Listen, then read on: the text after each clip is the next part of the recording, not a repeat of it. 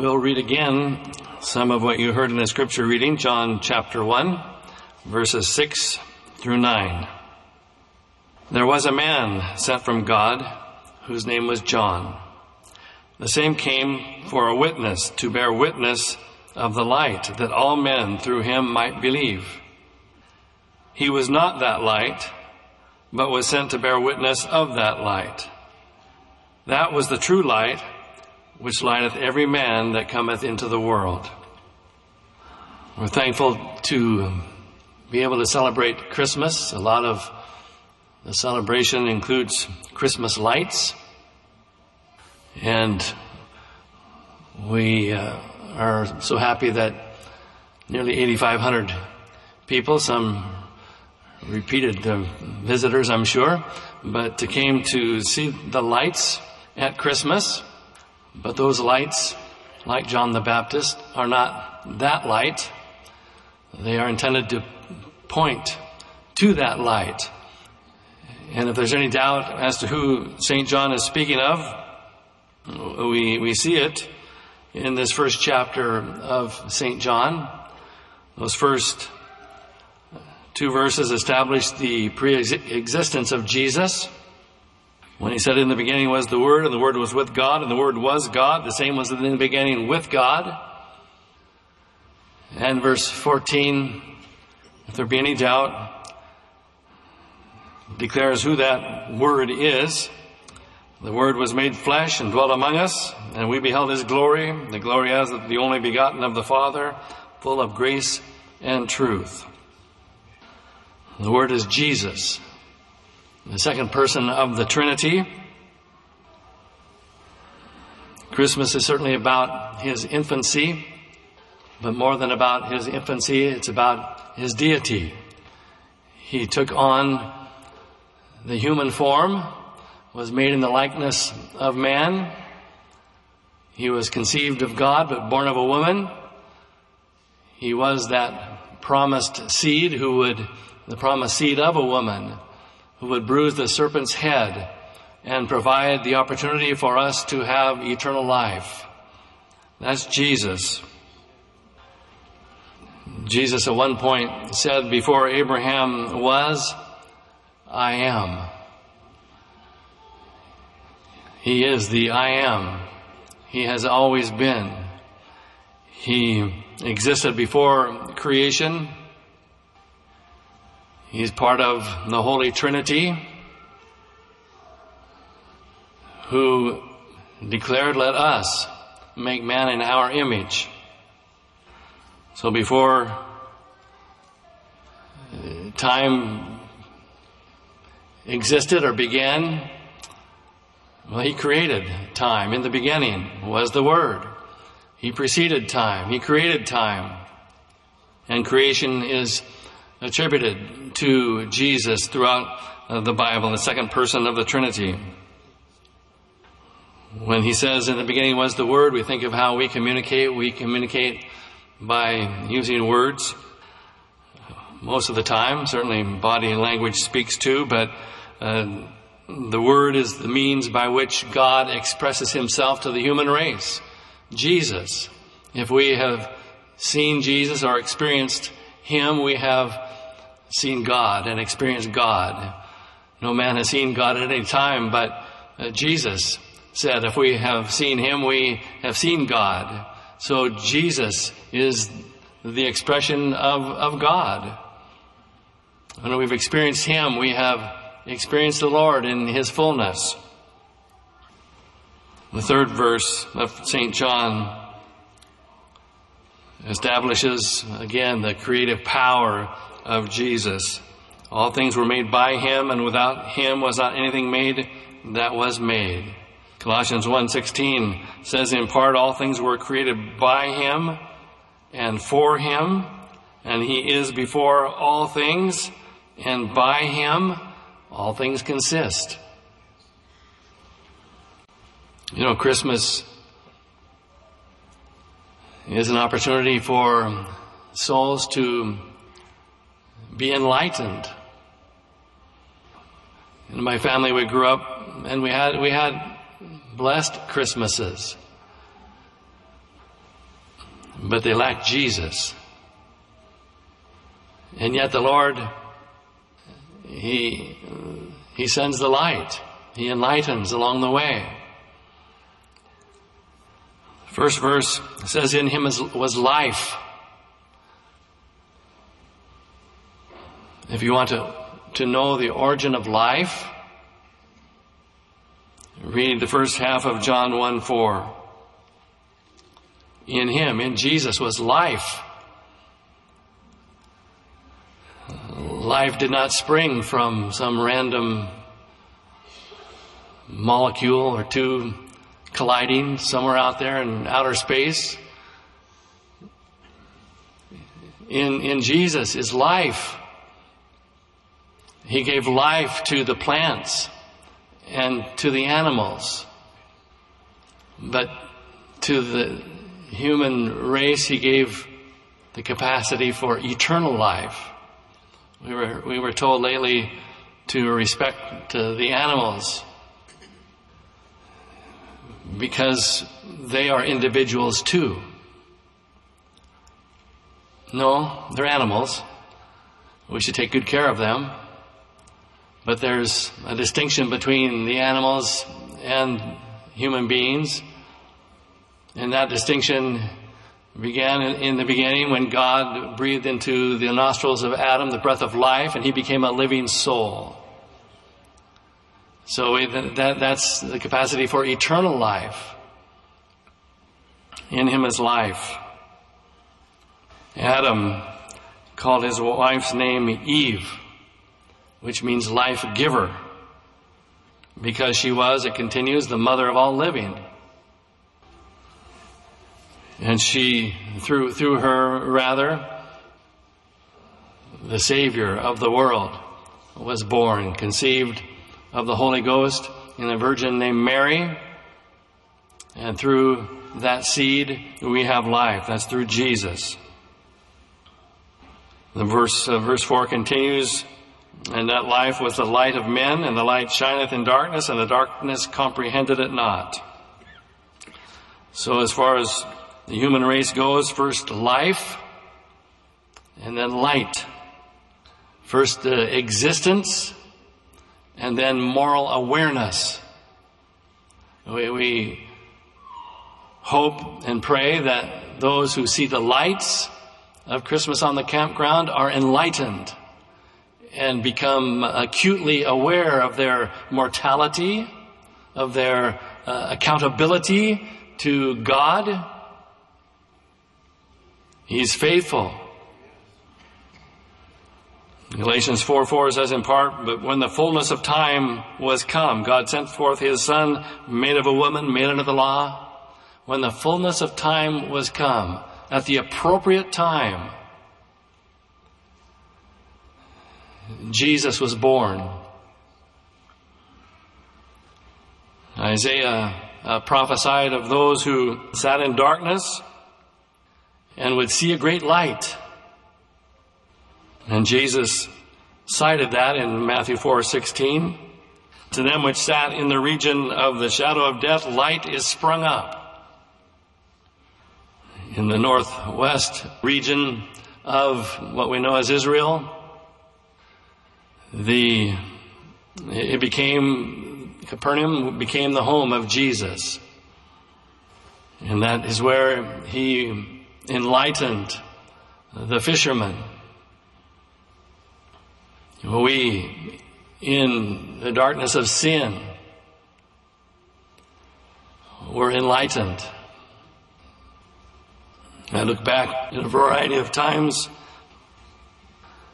I spoke of the Christmases, but I'm thinking of, mentioned that I attended vacation Bible school when I was perhaps 8 or 9 years old against my will.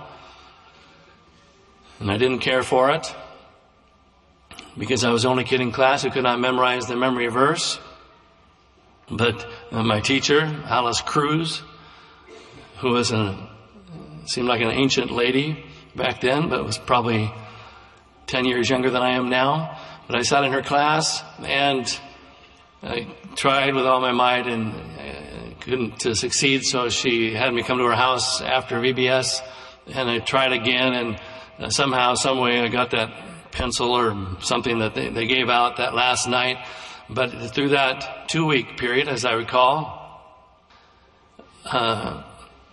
beyond the torture, I remember the last program at the end, and singing the songs, and I can't even tell you what the songs were, but there was something in hindsight that I look back on. Well, that was light.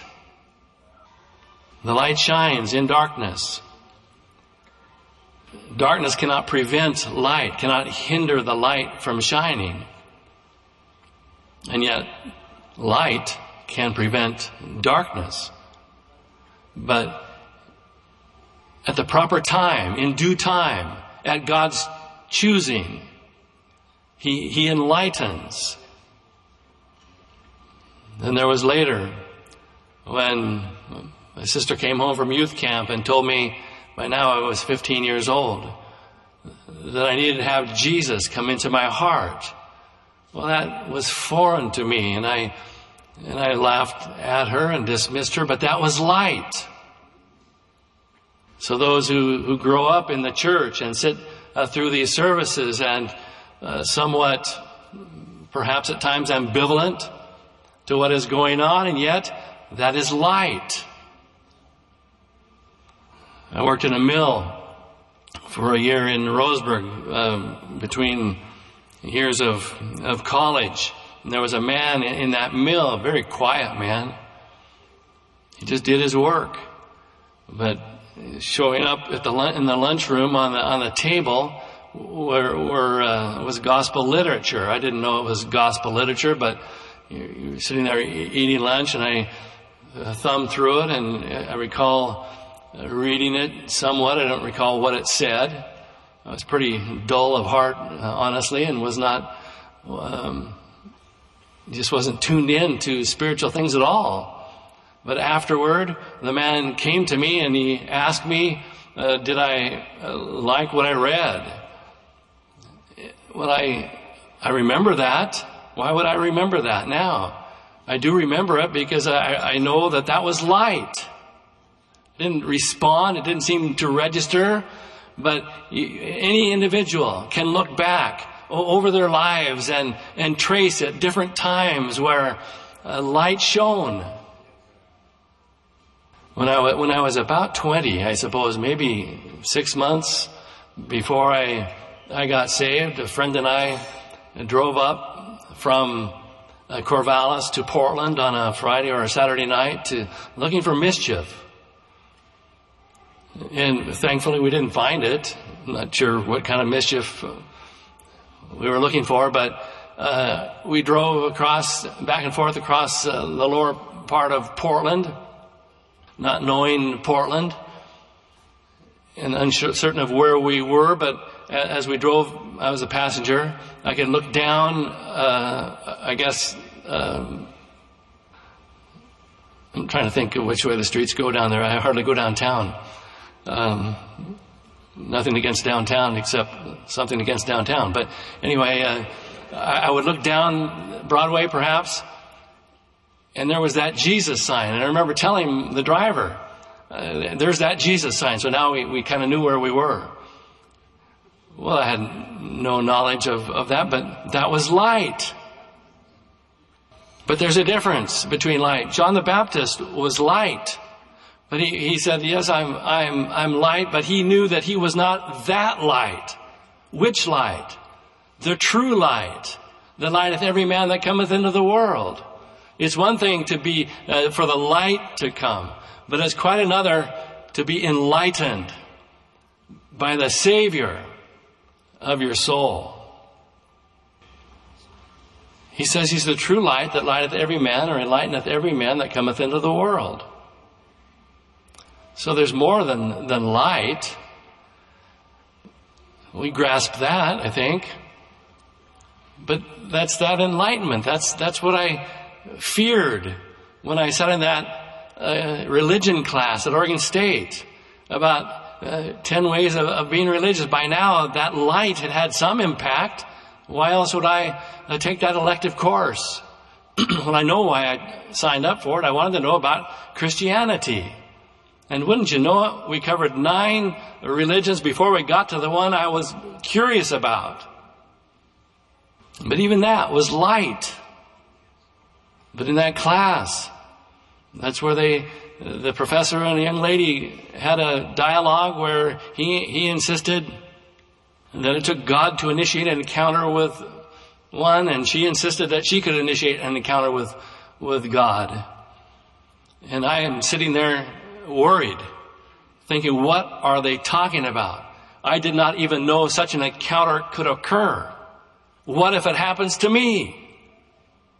That was light.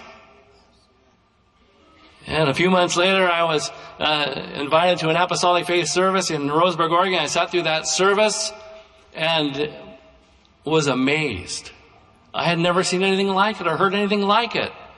When they stood up, the 3 different testimonies that morning, I can still recall them declaring that they had prayed and God had answered their prayer. It seemed so common sense. But I didn't know God. I didn't know, but I was worried. What if that experience comes my way? What would I do? And sure enough, that very night, it happened. It was the Lord. It was more than light. It was the light that lighteth every man that cometh into the world.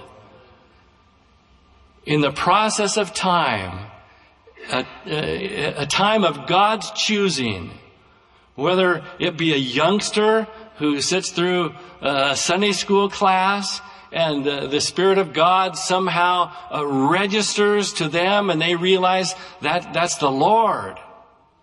Or whether, in my case, at age 21, it happens, or like my dad's case, 48, my mother, 46. That's highly unusual, by the way. For the most part, those who don't get saved, by the time they leave their teenage years, they don't get saved. But God is faithful. You youngsters, you young people, anyone who sits in these services, you can look back. Yes, you can. You can look back, even if you're young, when you were kneeling with your parents, or in a class, or in a certain service. And it was more than light. It was the light. It was the Lord saying, give me your heart. Invite me to come into your heart. Why, what a Christmas this will be if you experience the light that enlightens every man that comes into the world. If it hasn't happened yet, you better be nervous. But why be nervous? Why not just be glad and say, Lord, I want to invite you into my heart.